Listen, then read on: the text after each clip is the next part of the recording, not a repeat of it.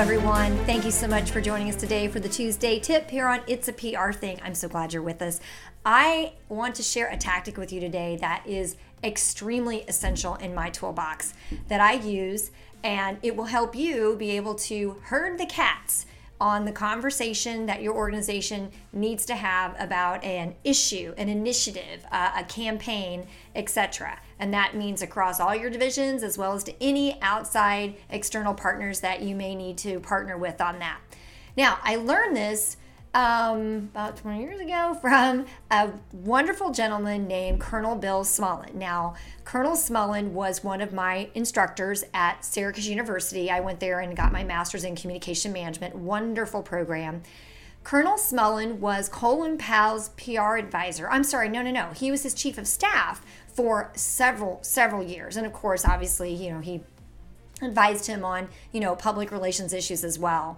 And Colonel Smullen taught me this tactic. And like I said, I have not only been using it for years, but I have been passing on that knowledge to employees, students, clients, of course, over the years. And I run into people all the time that maybe I haven't seen for a while, and they will tell me, of course I'm paraphrasing here, oh my gosh, I still use that tactic to this day. It's one of my essential tactics, and I could not agree more.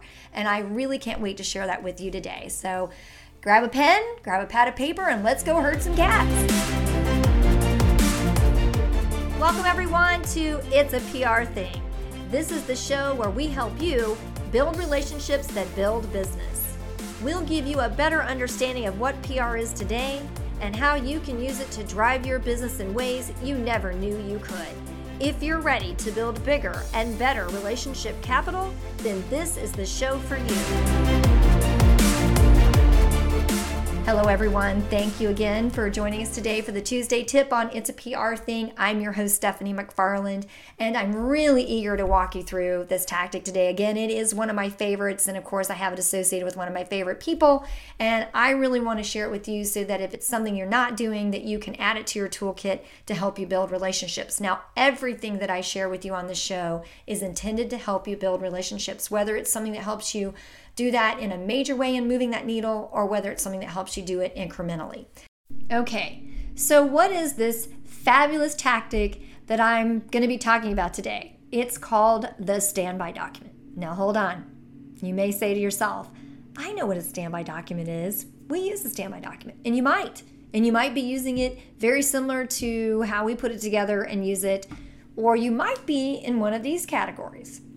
I have seen standby documents in my day, and I've had a few days doing this in my lifetime, that resemble nothing more than really just a log of media questions that have come in and answers that the company has provided.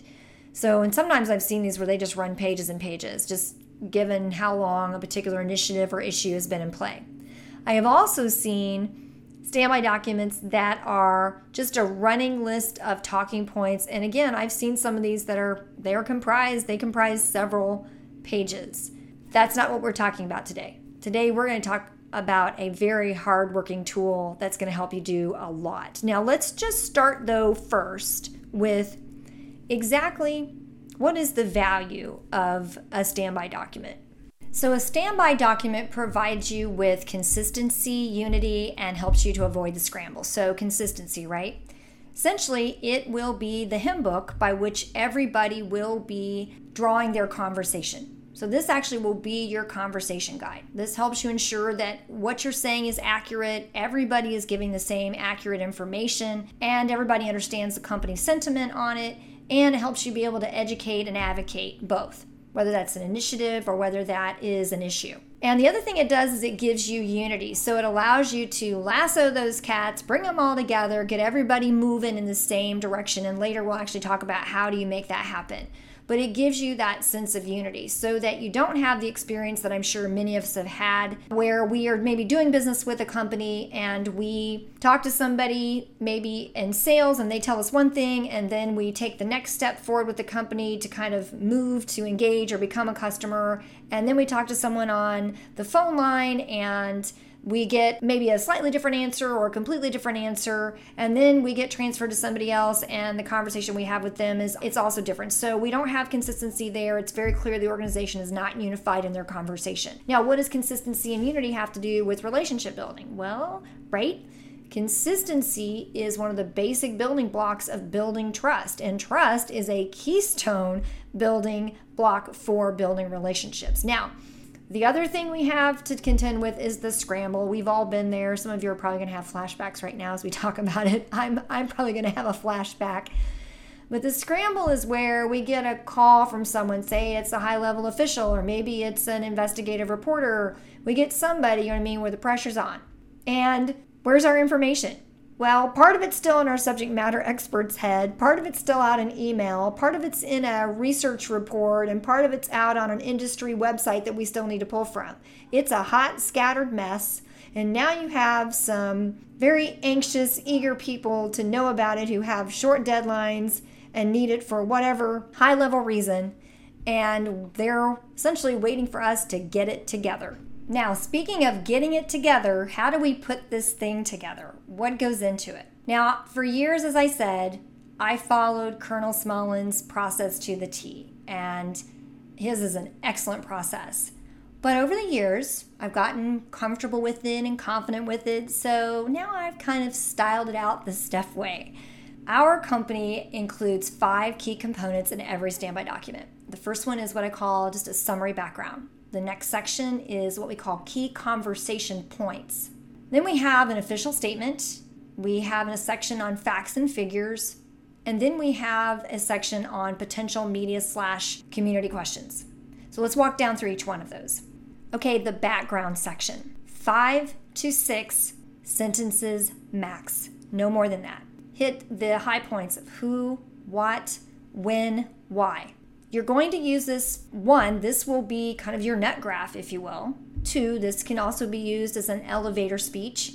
And 3, it can also be used to help fact check. So let's say you have a reporter that calls in and says, I'm hearing XYZ about this particular initiative or this issue, and I just want to know how you respond to that. If they have misinformation, because it wouldn't be the first time, would it? You can easily use this to help reset. I've done this time and time again. Use this summary background section to do that. It's very helpful, and frankly, reporters really appreciate it, and so do other people who call in, maybe constituents or customers who have a misunderstanding. So this is a really great tool to cover all of that. To be your net graph, to be your elevator speech, and then to be able to use that as a fact check. The next section is going to be your key conversation points. Now, I don't use the word messaging. I should say I steer away from the word messaging. I do use it sometimes, but I do really make an authentic effort to steer away from it because, again, it is associated with propaganda. When people hear messaging, they kind of get that bell that rings that says stay on message, and they think it's manipulation. It's not authentic. So I want you to think as conversation points, because you want to have a conversation with people. That's what's authentic. They don't want to hear you giving something that's scripted, right? They want to actually hear you making your point. And that's what we do in conversation. We make our point. Now, we do it also, though, in an organized way. And if we're going to have a bunch of people doing it, then we need to make sure that everybody is essentially talking about it, making the points consistently. So 3 to 5. You want to have 3 to 5. Why? Well, first of all, let's talk about the 3s, because the human mind tends to retain things in 3s, right? You've heard of 3 little pigs. You've heard of Goldilocks and the 3 bears. You've heard of ABCs. You get it. 3 points. Now, I expand that out to 5 because there have also been studies that show that 5 is the maximum that most people can retain in terms of salient points in a conversation or an interaction. But I strongly recommend prioritize them. Put your 3 at the top. If you know you're going to be somewhere where you may not be able to get all 5 in, then you can at least get your 3 in, okay? So 3 to 5, again, that is your conversation points. Now, again, you want to have these and you do want to prioritize them because it is part of organizing communication. For communication to be clear and understood, you do have to have a framework for it. And again, your conversation points structured in 3 to 5 helps you be able to do that. Onward to the next section, which is official statement. So you can take your key conversation points and you can craft an official statement. Now, this official statement obviously may change over time, especially if you're dealing with an issue that may be evolving depending upon how events unfold, or even in a crisis, you can use this as well. We actually use standby documents as part of our crisis communication management process. But for here, an official statement, this is something great for you to be able to have. Again, if you get a call from a reporter that says, hey, can you tell me how you guys respond to that? Or do you guys have an official statement? You're ready. You can peel that off. You're not doing the scramble. You've got what you need. You can have that for anybody and everybody that's needing it for, that specific snapshot in time. And we'll talk about that later too in terms of how you should think about the standby document in terms of its shelf life. So the official statement, that can also be what I call your keynote quote whenever you do your launch news release. It can also be something you can have to put out on your website, something you can also use on your social media, so you get the point.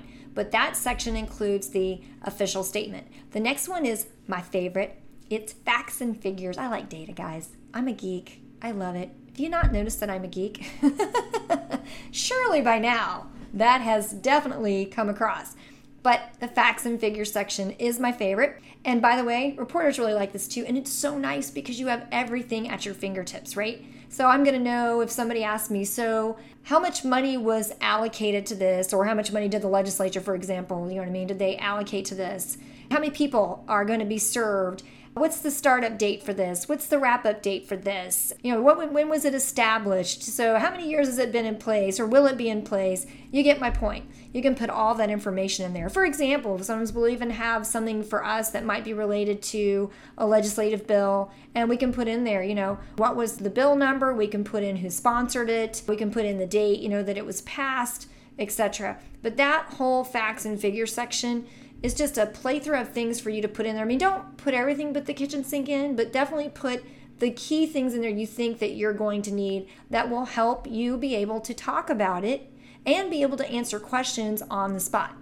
Now, the next section, this is the potential questions media/community members. And I want you to know that whenever I do one of these, I always make sure I do follow Colonel Smullen's 5 and 5. The 5 questions that we know we're going to get asked, and the 5 questions that are more difficult to answer because most times they're complex. And sometimes that gives people a lot of heartburn. It's not because they don't want to answer it, it's because it's not a simple answer. But this is a great section where you can work through that. Use it, consider it as an exercise first and foremost, where you're helping everybody work through those questions and how you're going to answer them and how you're going to answer them using the points from your conversation points section. Now, I have a whole other piece of this that actually ties into some media training we do because we use a standby document for that process as well. But for today's Tuesday tip, I'm going to leave it there with you, not get down into a lot more detail that I really want to get down into. So again, this section, it's what are going to be the potential questions you're going to get, and what are those 5 heartburn questions that you need to make sure that you're ready to answer. I've had people many times over, especially leaders, CEOs and so forth, who will come to me later after we finish doing this particular section. And by the way, I'm saying media questions, but these are also questions that community members may have, your elected leaders may have, different stakeholder groups are going to be really impacted that they may have. This is the section where you put those in. And I'll talk a little bit more about how to expand that in a minute. But getting back to my point about the fact that when you're using this section, I've had people in the past who will tell me that they were literally losing sleep on how to answer some of those tougher questions. Not because, again, they didn't have the answers. It's because the answers are not that simple. They're not something you can deliver in a soundbite. And once we've gone through it and they see that you can still give your bottom line soundbite, you can still give that in a high level, very quick, maybe 2 to 3 sentence explanation with it, that at least helps someone understand kind of the quick note about it. And then you can dive down and have a more in-depth conversation on it. But I've had people to say they were losing sleep, and after they went through the process of doing the 5 and 5, they said, it just took a complete load off their mind, and they felt much more confident in being able to be prepared and be ready to answer those questions. So that is what goes into a standby document. Now, let's talk about a few things you just want to make sure you keep in mind. First of all, think about the standby document as being organic. Okay, I like to think of it as in its entirety, it is a draft. Different pieces of it, though, may be something I can peel off for that day in that snapshot of time and be able to use. So think of it as being organic, because as initiatives progress, as issues progress, you're going to need to make changes and update. So make sure you're definitely using version control on this and everybody is on the same page with the versions. Now, the other thing is, think of it as an accordion. So today I'm giving you the compressed version, but you can expand this out as far as you want. Just moments ago, I talked about on the potential questions section. So usually I'll have a section for media, and then I may have a section for other stakeholders, just have their own section, and just those questions that are maybe outside the core of the 5 and 5, other questions they may have, and we develop responses that answer their questions, and they do it not only accurately and honestly, but they also do it in a way that fits into the context of the person who's asking the question, or the stakeholders, and kind of what is the world they live in, and how does that response, really relate to them? How does it hit the, what's in it for me point? Now, the other thing I want you to remember is, or rather let's talk about, is how do you herd the cats? How do you bring everybody together? How do you put this thing together? You do it collaboratively. I strongly recommend that you steer away from letting this be something that is an imposition coming down from on high, from maybe, say, corporate affairs. Now, don't get me wrong, I've worked in corporate affairs. I know you have to centralize things. I'm a big advocate for centralizing. But this is one way that you help do that. And so what I recommend to folks is that you put a draft together. First of all, reach out to whoever actually owns the issue in the organization. So let's say maybe it's a product team, right? Maybe it's a pharmaceutical company and this is a product team. You know what? Reach out to essentially to the marketing director and just say, hey, we'd like to put together a standby document on this so we can make sure everybody is speaking to it, with the same conversation. Most people, I find, are very grateful for that. And they're even more grateful when you say, you know what, I'll go ahead and draft it based on what I know. And then I want to get that in front of you and your team for you guys to look at it and help us make edits to it so that it's accurate. And then from there, then you figure out who all else needs to be involved so that, again, other people that are going to be having conversations about this, they're going to be public facing on it. You got them pulled in. They're part of the process. And by the way, doing that actually gets buy-in. And again, as I find, most people really appreciate it. Now, don't be surprised if this is your first time doing it, if people are kind of like, okay, you run along and do that, okay? I can tell you right now, once people have started using this and they see how effective it is, they're going to turn to you in the future and say, hey, are you going to get me one of those standby document things? Are we going to work on one of those? You will get that over time. I promise you, you will. If you're doing it right, you certainly will. Guys, that is our Tuesday tip for today. Thank you so much for joining me. I love talking to you about PR things. Now, if you want more information about how to put together a standby document, you can go out to our website. We have something called Advising and Coaching Sessions. If you just want to get a half-hour session just to walk through how to do this because you don't want to wait, maybe you've got a hot issue and this is something you're thinking, oh my gosh, I want to start doing this tomorrow. Not doing it now could really help me. Go online. You can see which sessions we have open. You can book it right there. It'll send you a Zoom invite and we can jump on a Zoom call and walk you through it. Also, too, in May, we will be launching PRU and we will have one of our first mini courses will be on how to put together the standby document. So again, thank you so much for joining us today. Please go out and make it a great day.